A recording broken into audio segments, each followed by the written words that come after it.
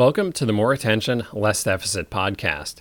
This is kind of a mini episode that builds on the last episode on managing the information flood of daily life.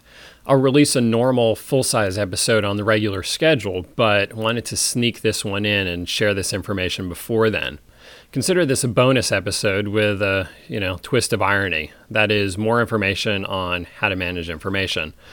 Anyway, a client shared with me two awesome computer programs that you can use to limit and make better choices about your time online.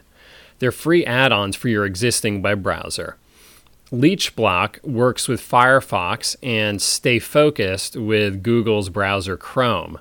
By the way, LeechBlock is spelled Leechblock,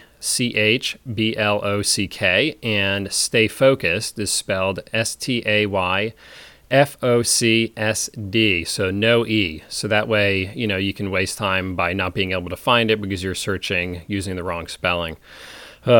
Anyway, presumably there are similar programs that work with other browsers if those are the ones that you use. But regardless, the concept is pretty much the same.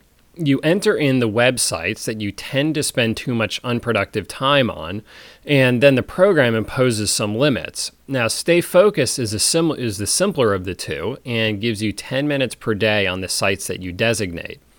After that time, it takes you to the Stay Focused site where it says in big letters, "Shouldn't you be working?" I think that's pretty funny. LeechBlock is a little bit more complicated to set up, but offers more options. You can set time limits as well as block sites entirely, or just block them on specific days or times, like during the work week, for example. You can also select to have a password be required to access the site, and they recommend that you make it something long and awkward, so I guess you're more likely to get it wrong. So what happens is all these extra steps, basically, they give you more time to reconsider and go do something more productive. So if you sense about a weakness approaching, or if you're disgusted with yourself after a YouTube binge, you can even then hit the lockdown button, where it blocks all designated sites for a predetermined amount of time so that you can't change your mind 5 minutes later and go back on your promise to yourself to stop wasting time. Now, neither of these add-on programs says anything about ADHD, probably because lots of people could use help with resisting the temptations of the web. But it very much fits with what I tend to preach in general, and especially for folks with ADHD. Set yourself up for success ahead of time, rather than counting on yourself to do the right thing in the moment. Put another way, it's a lot easier to not be tempted if there's no temptation. Obviously, any tool is only as effective as its user, so if you want to get around these programs, you could certainly do so.